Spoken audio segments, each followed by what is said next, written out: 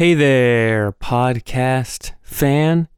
This is John Hooks, and I'm one of the hosts of Land Grab. This podcast that you're listening to right now is something that I've been working on for months and thinking about for even longer. This podcast is about Montana, the place and the idea. Both of those things really mean a lot to me. And I imagine, if you're listening to this, that they mean a lot to you too. And right now, Montana is experiencing a period of profound change, both as a place and as an idea. And the concept for this show is to use this moment of change and all of the complicated feelings that it's stirring up as an opportunity to stop and look back, to try and understand how the Montana that we're fighting over today, place and idea, came to be. This episode is not the first episode in the full series. Rather, it's sort of like a pilot or a prologue. Something to introduce the premise of the show and lay out the groundwork for the full series that's coming out later this summer. If you have any kind of Montana connection, I think that you will find much in here that is going to resonate with you. And even if you don't, as long as you know pretty much anything about pretty much anywhere in the American West, I think that you will hear a lot that will be relatable within this episode. If you want to know more about the show at any time, you can find us at landgrabpodcast.com. And now, without further ado, here is Land Grab.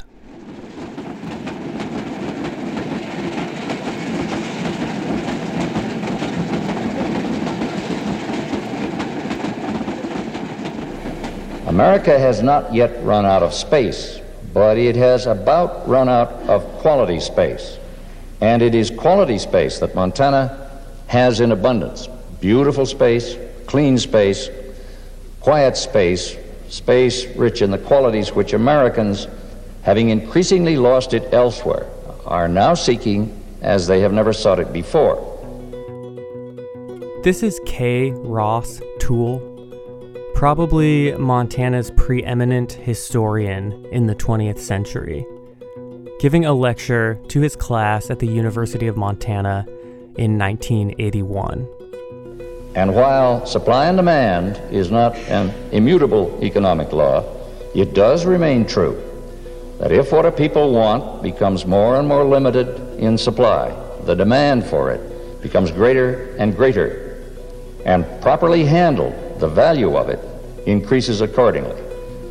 Now, if space and distance have been Montana's historical curse, and they have been, they have now become Montana's blessing, and it would be a terrible irony if we were to turn a curse into a blessing, only to turn it back into a curse.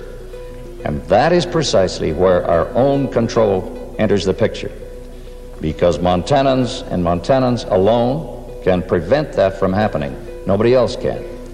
If we choose short-range profits, we can indeed pollute and sell our water. We can develop our valleys.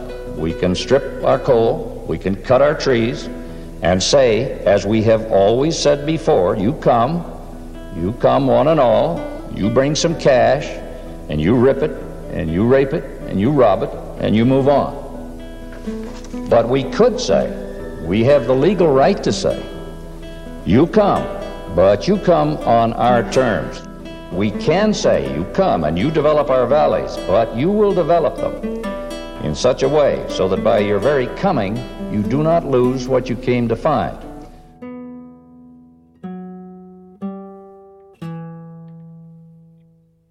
Let's see. I guess we can leave this map up if you'd like. I'm going to turn now to public comment. If you would like to make a public comment on this application, there are 3 ways that you can do that. If you are joining us through WebEx, you can use the raise your hand feature. At the very bottom And right-hand this corner is of Cindy your screen, you will Andrus, see a the little mayor of silhouette of a person. Bozeman, Click that Montana. person, and a panel will appear. If you don't know At the bottom of Bozeman, that panel, it's a city in the southwest part of the state in the Gallatin Valley. clerk will call you by name to make your comment. Please remember to go back in And it's in the part of the state that most people think of when they conjure up an image of Montana. Powerful, rugged mountain ranges, beautiful, sage-filled valleys, crystal clear, winding rivers. It's got world-class skiing nearby at Big Sky and other resorts. And it's near Yellowstone National Park, and the town of Livingston, where a river runs through it, was filmed.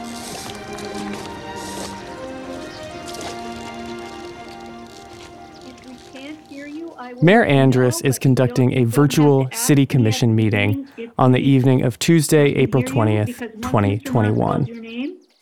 If after a couple seconds nobody starts speaking, then I will ask you to speak up. Mayor Andrus is opening up public comment on Resolution 5284, which will decide the fate of 20 acres of Gallatin County land a few miles southwest of downtown Bozeman and Montana State University.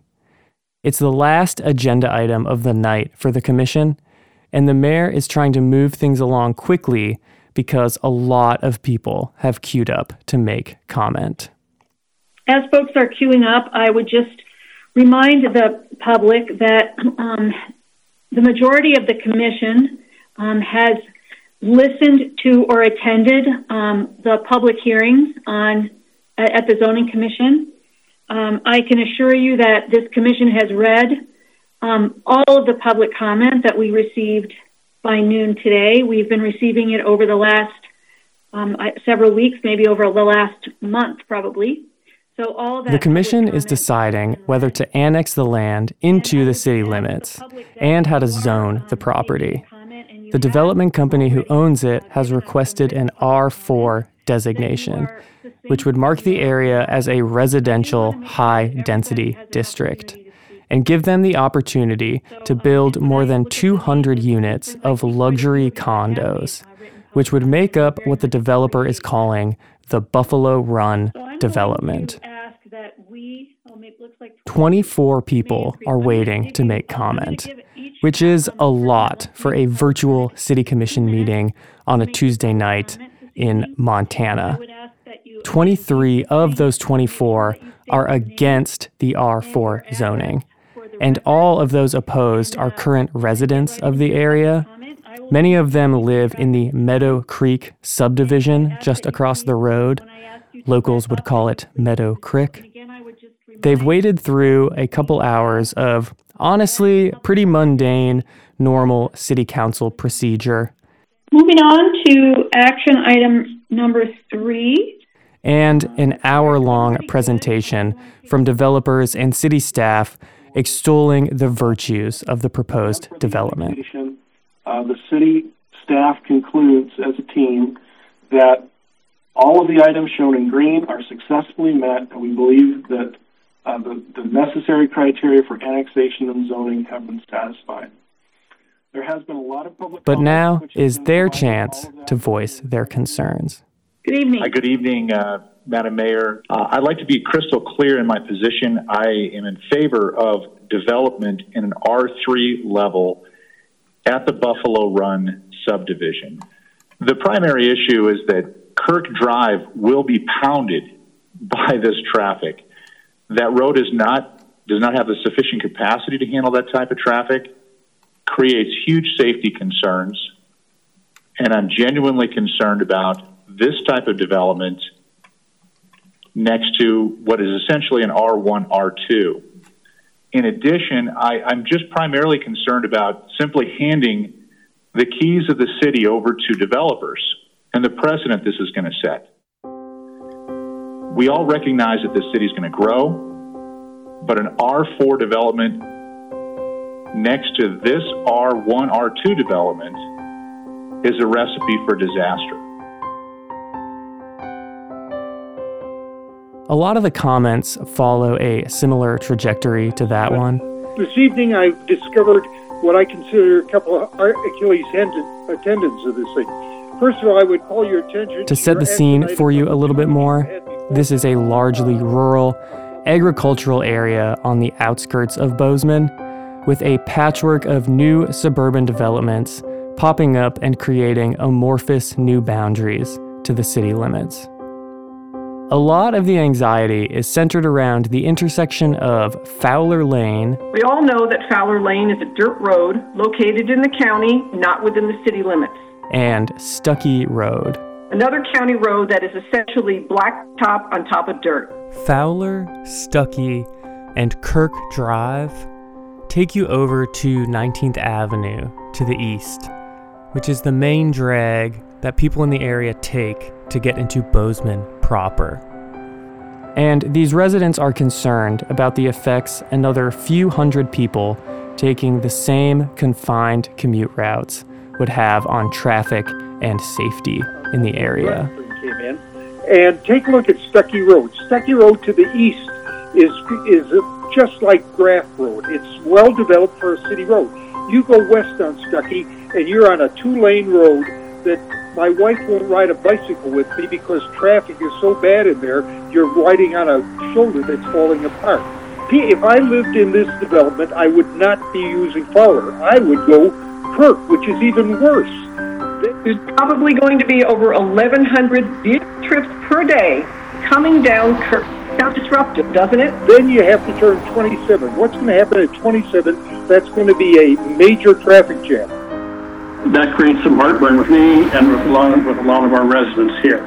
And then there's my two favorite people at the whole meeting. When I sit on my back porch, I can see this R4 parcel.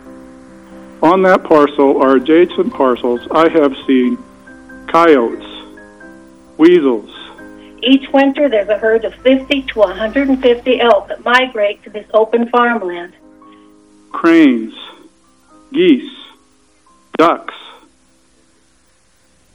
Last week we saw bear. We feel a responsibility to provide for these migrating elk and their land where migration in the winter is smaller and smaller. So I would like to put in a plea for them that they be allowed to keep their homes for a while longer. But all of their specific issues are rooted in a broader common refrain. Our biggest concern is that this area is not ready for this level of development.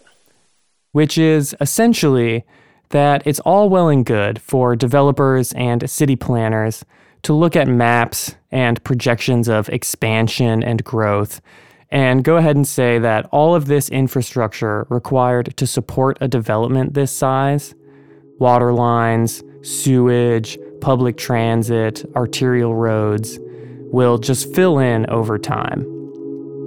But the residents are stuck on this street-level view, confronting and adjusting to the realities of a new community being built up around them in real time.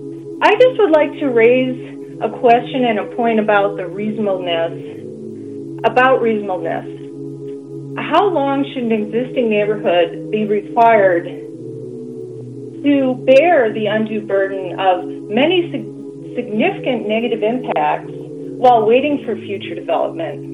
We understand that the development staff is relying on future plans, future transportation plans to say that R4 is appropriate. But it just isn't appropriate right now.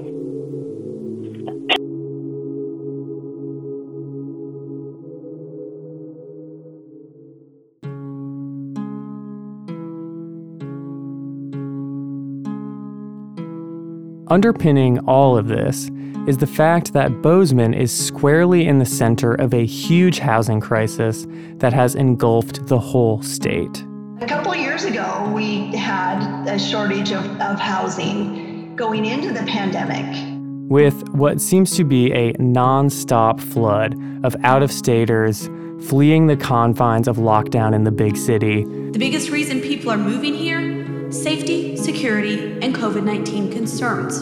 And dominating the limited housing market over native Montanans who generally have less comparative spending power. We have a crisis across the board. Someone that grew up here, having the housing prices explode as they have since March, basically, that it's a really hard pill to swallow because our wages have not kept up. You know, there's just a lot of buyers and not that many homes. And every time industry experts think the prices can't go higher, they do. The median days on the market right now is 12. So there's huge pressure on local governments to find solutions. 50,000 people are expected to move to Bozeman in the next 20 years. Our market studies almost exactly parallel and just confirm the studies that you guys have had done that show there's a 4,000 to 6,000 unit deficit between now and 2025. And the developers claim that this project and others like it are part of that solution. And so, your growth policy wants density, and that's what we're trying to provide. But the Meadow Creek residents aren't convinced. And moreover, they're unified in presenting a compromise. I am bummed to say that I'm starting to lose faith in our community plan. We are not opposed to development. And if this was an R3 proposal or an affordable housing proposal, we wouldn't be here tonight. They're not under any delusions that this area will never be developed. They're just asking the commission to slow down, to develop in a measured, sustainable way. An R3 medium growth designation for Buffalo Run is both pro-development and pro-accountable to the other goals expressed in the city's growth plan. Commissioners, please keep in mind that you have other alternatives than simply approving the annexation in R4 zoning as proposed. They may get overrun by metropolitan area of Bozeman eventually, but it doesn't have to be today.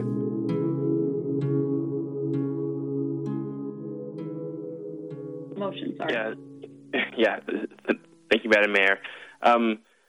But the commission isn't swayed and votes 4-1 in favor of granting the developers requested high-density zoning, with those voting in favor largely skipping over the residents' proposed compromise and giving this kind of all-or-nothing defense of the imperative to make new housing. For me, this decision is really coming out of just a way of thinking about housing in our community. And I think if you're directly impacted by the housing crisis, you understand that we have a responsibility to do everything in our power to make sure that diverse housing options exist for people. If we never develop, if we never grow out here, then we're never going to have the transit options. We're never going to have the capital or the desire to develop the infrastructure needed, and we're never going to attract the sort of commercial nodes that we need to support the walkability component. So I see it as a crucial step.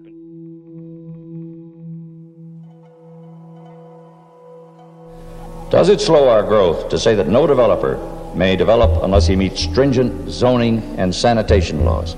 Yes, it does. The problem is that Montana has had entirely too many short runs, and we can afford no more. These new winds to which I referred may indeed be blowing, and they are, but the old ones have hardly become soft zephyrs.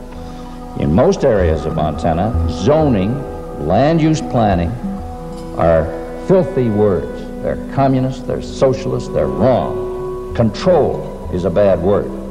We had better re-examine these words and our attitudes toward these things, because zoned and controlled we are going to be.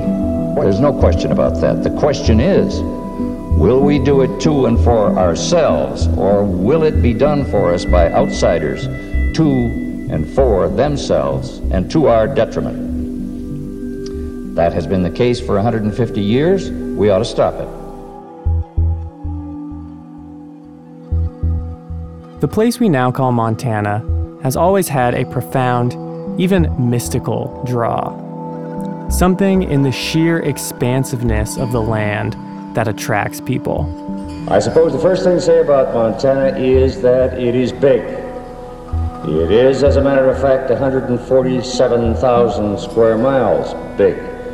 There are only about 4.7 persons per square mile in Montana. In other words, there are very few people rattling around in a very large land. So that Montana, with a population is relatively empty of that most troublesome of all species, vertebrates and invertebrates, the human being. And that, I suspect, is why a good many of us are here. The same idea that once drove settlers west from the cities of the East is now driving them east from the cities of the West. The idea that there is so much room up there, there's gotta be room for me. Room for me to get some land, room for me to strike it rich, or to find my own perfect bend in the river to cast a line. Room for me to start over. Room for me to find myself. Montana has long held a particular position within the broader American imagination. A fascination that is rooted in our space, both in the literal physical space of our vast state, in the sheer size of the land and the resources within it, but also in our mythological space as this perennial frontier, an ennobled wilderness of self-discovery, ready to welcome the disillusioned with a second chance whenever their American dream runs dry. Essentially, what the Meadow Creek residents, the developers, the city commission, and really everyone in Montana right now is arguing over is our space. About what to do with what we have left of this thing that we have that everybody wants a piece of. We have wide open spaces, right? But that land comes at a cost. Ladies and gentlemen, it is getting late, very late. All manner of people and things are moving from all directions, now once again, toward a land that we love. The debates and conflicts about that space, about what its real value is and who's entitled to it, about who to make room for and who to push out, have always directed the course of history here. And since the territorial days and the early years of statehood, through the 20th century and continuing into today, those debates and conflicts have taken a decidedly recurrent pattern. The city grows, the county dies. This course is essentially about the dark side of things. There is a reason for that, and that is that good things don't need correcting, and bad things do, especially bad things that keep recurring in cycles. A cycle that has punctuated nearly every stage of development in the state. It is the cycles that have afflicted us since at least the 1820s, and still afflict us to this day. The cycle of boom and bust. 80,000 people came into eastern and central Montana between 1900 and 1919. By 1923, 60,000 of them had left. Of explosive growth and lingering decay. Below the surface, the men of the Anaconda Copper Mining Company answer their country's urgent need for more and more copper. Of fortunes made, but almost never kept. Who provides the capital, controls the enterprise. And we have been controlled in Montana, right up to today. From the Montana Mint, I'm John Hooks, and this is Land Grab. I don't think anybody needs to be told that we're in the American West. Because the West is not only a place, it's a state of mind. The idea of El Dorado, of getting away from it all, of leading the new life under the big sky.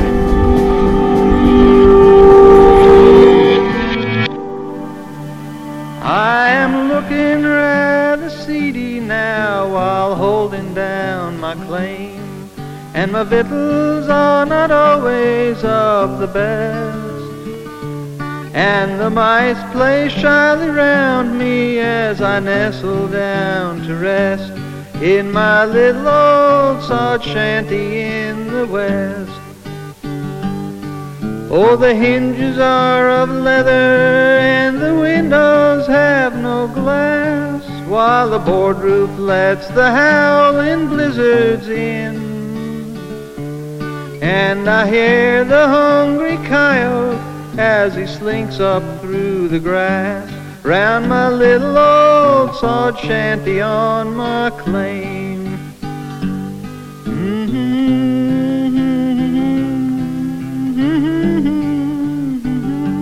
Hello, podcast listener, and welcome to Land Grab.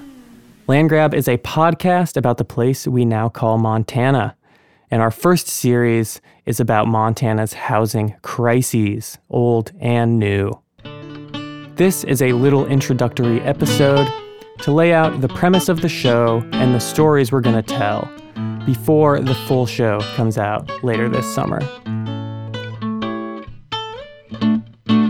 I'm John Hooks. I'm a journalist and audio producer. I was born in Helena and I graduated from UM.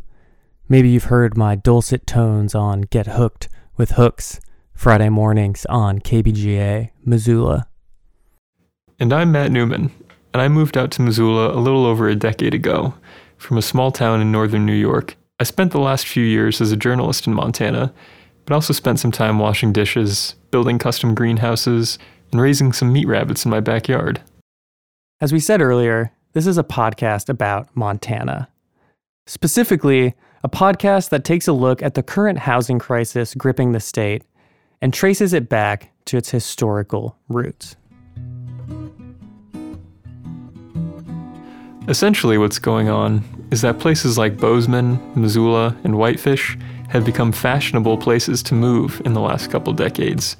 For a long time, housing and the cost of living in Montana was really cheap compared to the Bay Area or Seattle or New Jersey. You know, people are coming from all over the country realizing their jobs are online and they can live where they want. Credit COVID-19 for that, and a huge increase in Montana home prices. That's because agents say people from larger cities can pay higher prices. For them, something similar where they're coming from is far more expensive.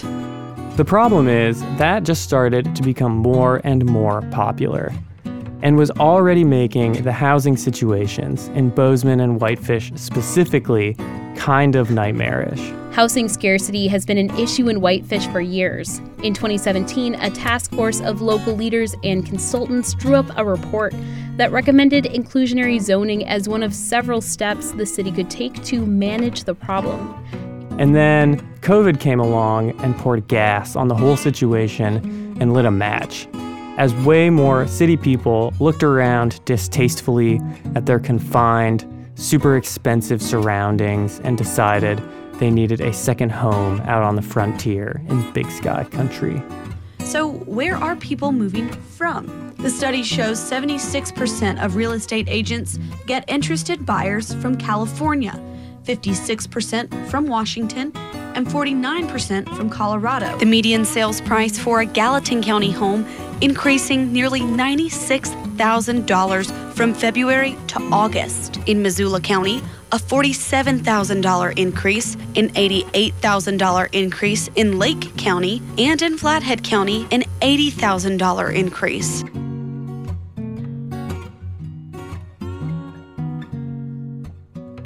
If you're in Montana, the housing crisis is unavoidable.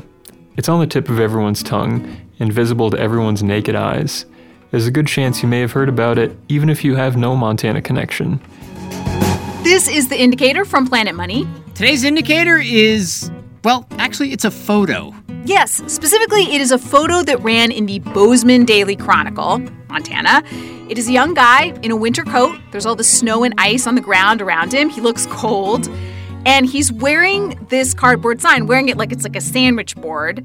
And the sign reads, "Please sell me a home." There's no such thing as a first-time home buyer, because quite frankly, the cost of homes is so damn high. That's Montana Senior Senator Jon Tester describing the housing crisis in Bozeman on Tuesday morning before introducing Bozeman Mayor Cindy Andrus to the committee. Mayor Andrus told the committee fast-growing communities like Bozeman need investment in infrastructure like water and sewer, public transit, and faster broadband. This housing crisis is not just something we're experiencing here, but they are experiencing it everywhere from Akron, Ohio to Tempe, Arizona. The affordable housing crisis is a crisis, but every community But Montana's situation is a little unique.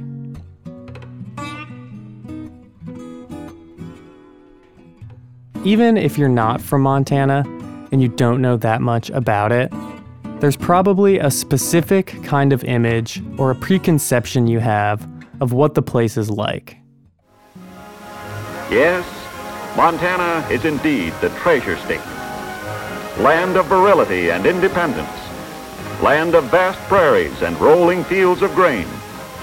Land of the shining mountains in this land of ours. The Montana of the popular imagination. The last best place.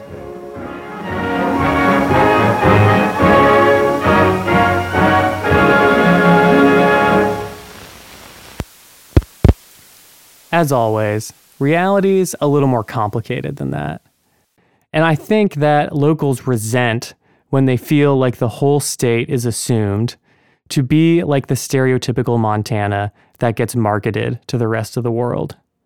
We have a real chip on our shoulder about being perceived as this real-life Westworld, a population full of hospitality workers, ready and happy to help anyone with cash live out their frontier dreams. As a result, a lot of emphasis gets placed on being from here in Montana. The idea that in order to understand what the character of the place actually is, with all of its nuances and idiosyncrasies, requires long, ideally multi-generational roots in the place. That label of from here is a flexible designation with a few different levels and degrees to it, but to join the in club and be from here essentially means you or one of your ancestors has to have chosen to stick around and endure the miserable parts of living in a place like this in order to fully earn the benefits. It can't be your second home. It doesn't count if you just come and visit every year. You've got to shovel your driveway in the winter, choke down the wildfire smoke in August. But if you can do that, you're in. The history, the mythology, it's yours to wear on your sleeve. The space is yours to occupy. But it has to be earned, not bought.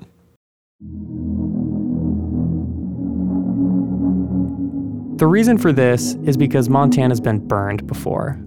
In Montana, at least, and as you know, vast promise seemed constantly to stumble and falter, so that in retrospect, I think it's unavoidable that you have to say nothing so characterized our development as promise never realized, vast wealth of which only a tiny portion stayed at home, that we have been battered and beaten and lied to and lied about.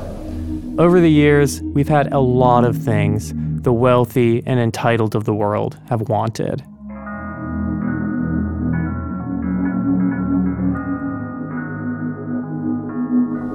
In the 1820s, as you're aware, no area in North America could match our wealth in furs. Later, no area in the West could match our wealth in gold and silver and copper. Nowhere on the Great Plains was the grass so thick and nutritious. No one raised better cattle. We once produced more wool than any other state in the Union. West of the divide, our timber resources seemed limitless. We had enough water to last 1,000 years. And then you add oil, and now, of course, you add coal. So that we were rich. In many respects, we still are. And over the years, we've let them come in and help themselves and leave us to the mess. We were beset, the state was, with withering drought. There was almost continual violence and strife in the mining camps and lumber camps. These strikes were rarely peaceful.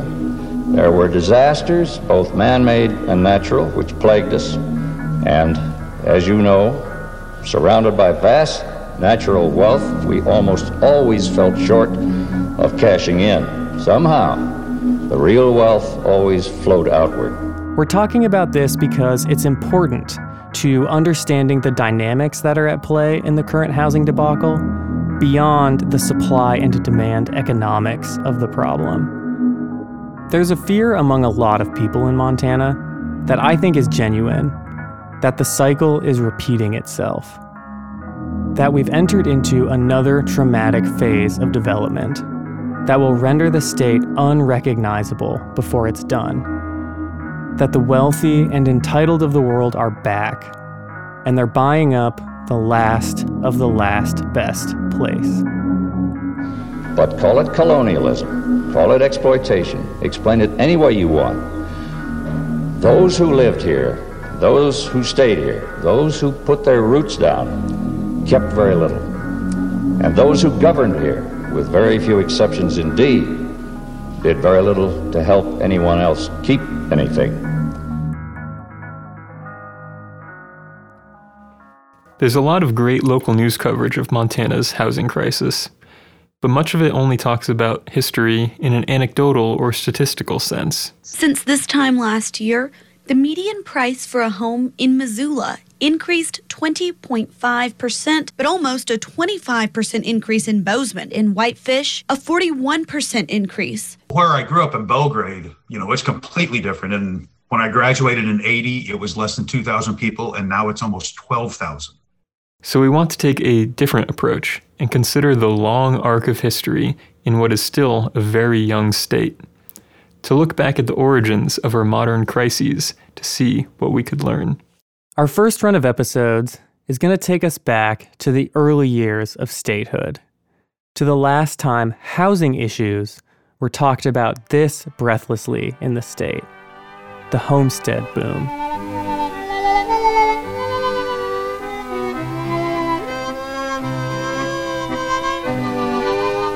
They were called soddies and nesters and plow jockeys.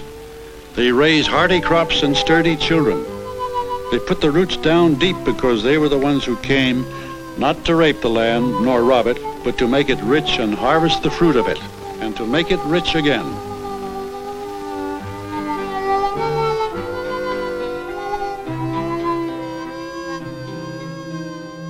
It was more than 100 years ago, but the parallels to today are impossible to ignore. New white settlers and corporate speculators and investors were flooding into the state, buying up all the land and pushing residents out of the market. Newspaper editorials histrionically framed the crisis as a struggle between the little guy and big business. The capacity for the western United States to provide new homes for settlers is diminishing, warned the Missoulian in a 1901 editorial. In fact, in general terms, it can be said that there are no more chances for home seekers who do not possess capital.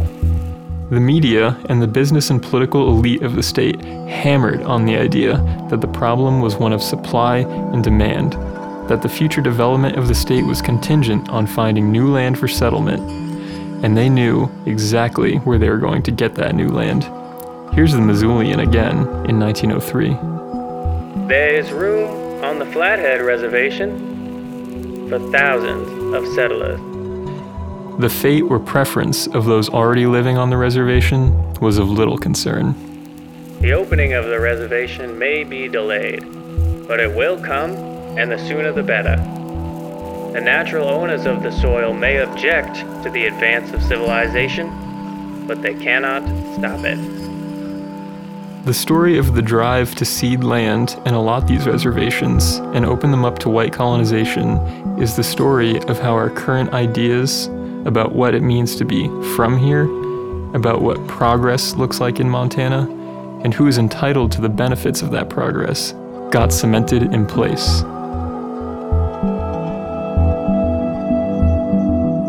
It's just a matter of whether we're going to be able to have existing Montanans and our neighbors continue to be able to live here and their children continue to be able to live here, or if they're all going to get, kind of pushed out to less expensive areas and replaced by a whole new population.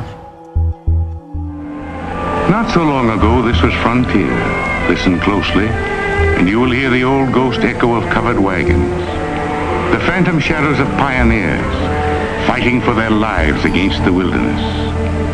Lean men hard as hickory, lonely women wearing their dreams like a bit of bright calico.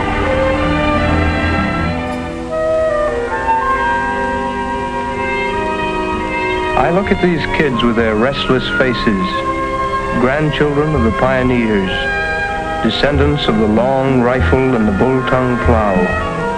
I find myself wondering, that proud, searching spirit that drove men out along new trails, is it still alive in them, in me? I wonder if this familiar stretch of land were suddenly to become frontier again, how would we meet the test? It may not be long before we know. There's a tense feeling in the air, a sense of waiting, as though some great door is about to swing open.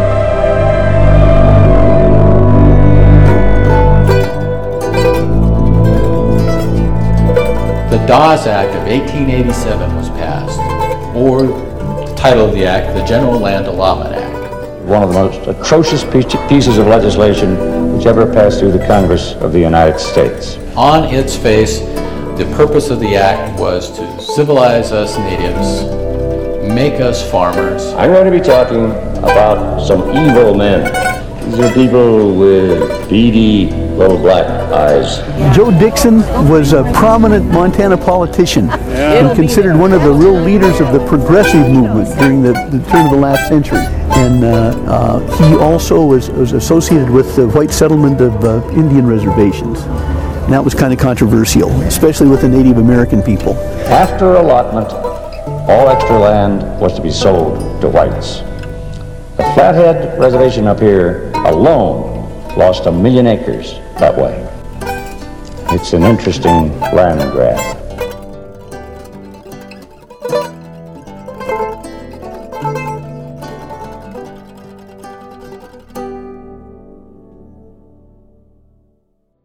As we venture back and dig up the past, we hope that people who listen, whether you were born here or just moved, will learn a little something about this place we call Montana, and will look critically at the history we wear so proudly on our sleeve.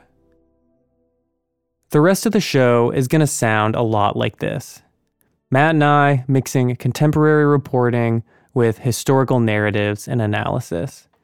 We'll be joined along the way by the legendary Montana historian K. Ross Toole and a voluminous archive of tape from his famous class at U of M, Montana and the West, that was turned into a 20-part series in the 80s on a now defunct public TV station called Montanans for Quality Television.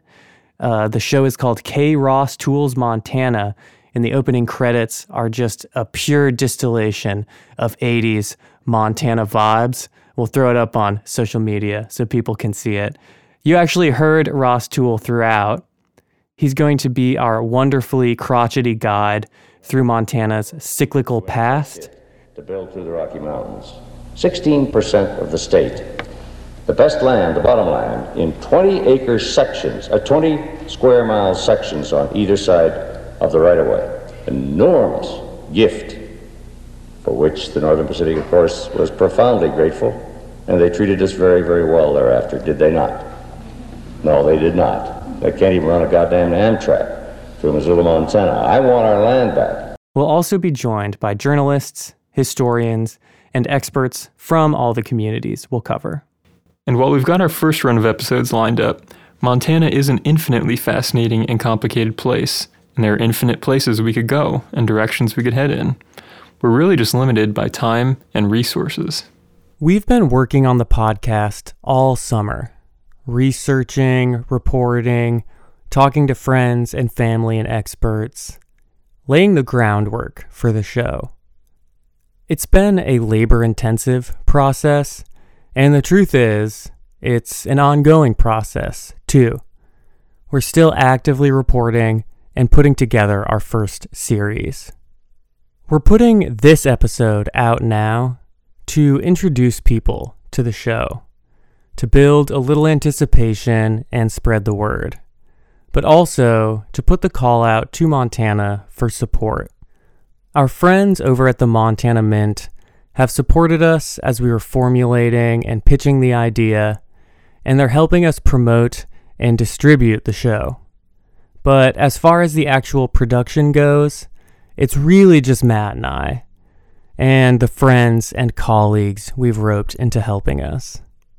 If you're interested in the premise of this show, if you think these are stories that should be told and that now is an important time to tell them, you can support Landgrab and donate straight to us on our website, landgrabpodcast.com, through PayPal or Stripe.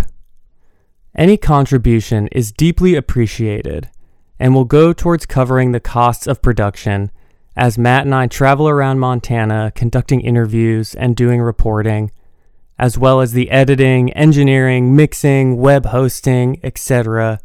that goes with making Landgrab the best show it can be.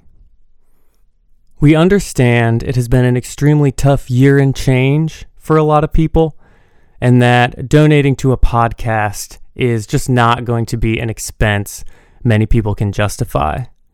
But there are plenty of other ways you can help us out on this project if you'd like to.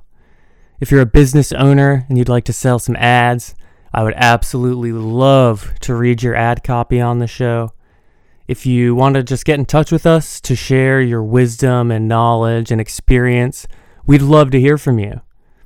The best way to find anything or to get in touch with us is to go to our website, landgrabpodcast.com, but you can also get in touch with us on Facebook, Twitter, or Instagram.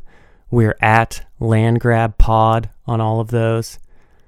Or you can send us an email to landgrabpod@gmail.com.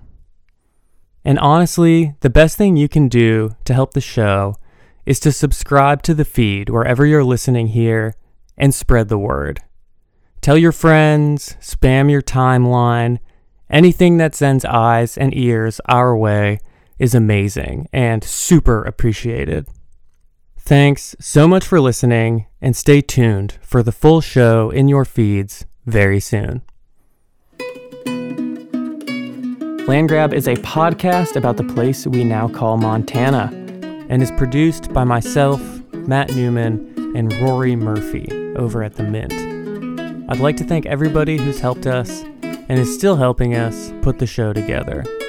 Specifically, I'd like to mention Alex Coover, who helped us record, engineer, and mix this episode, Shaylee Rhagar, who gave some invaluable reporting advice, and Zach Bagler, who took the sweet photo on our cover art. Music in this episode is by Lucas Gons, Esther Abrami, Mocha Jones, and Huma Huma.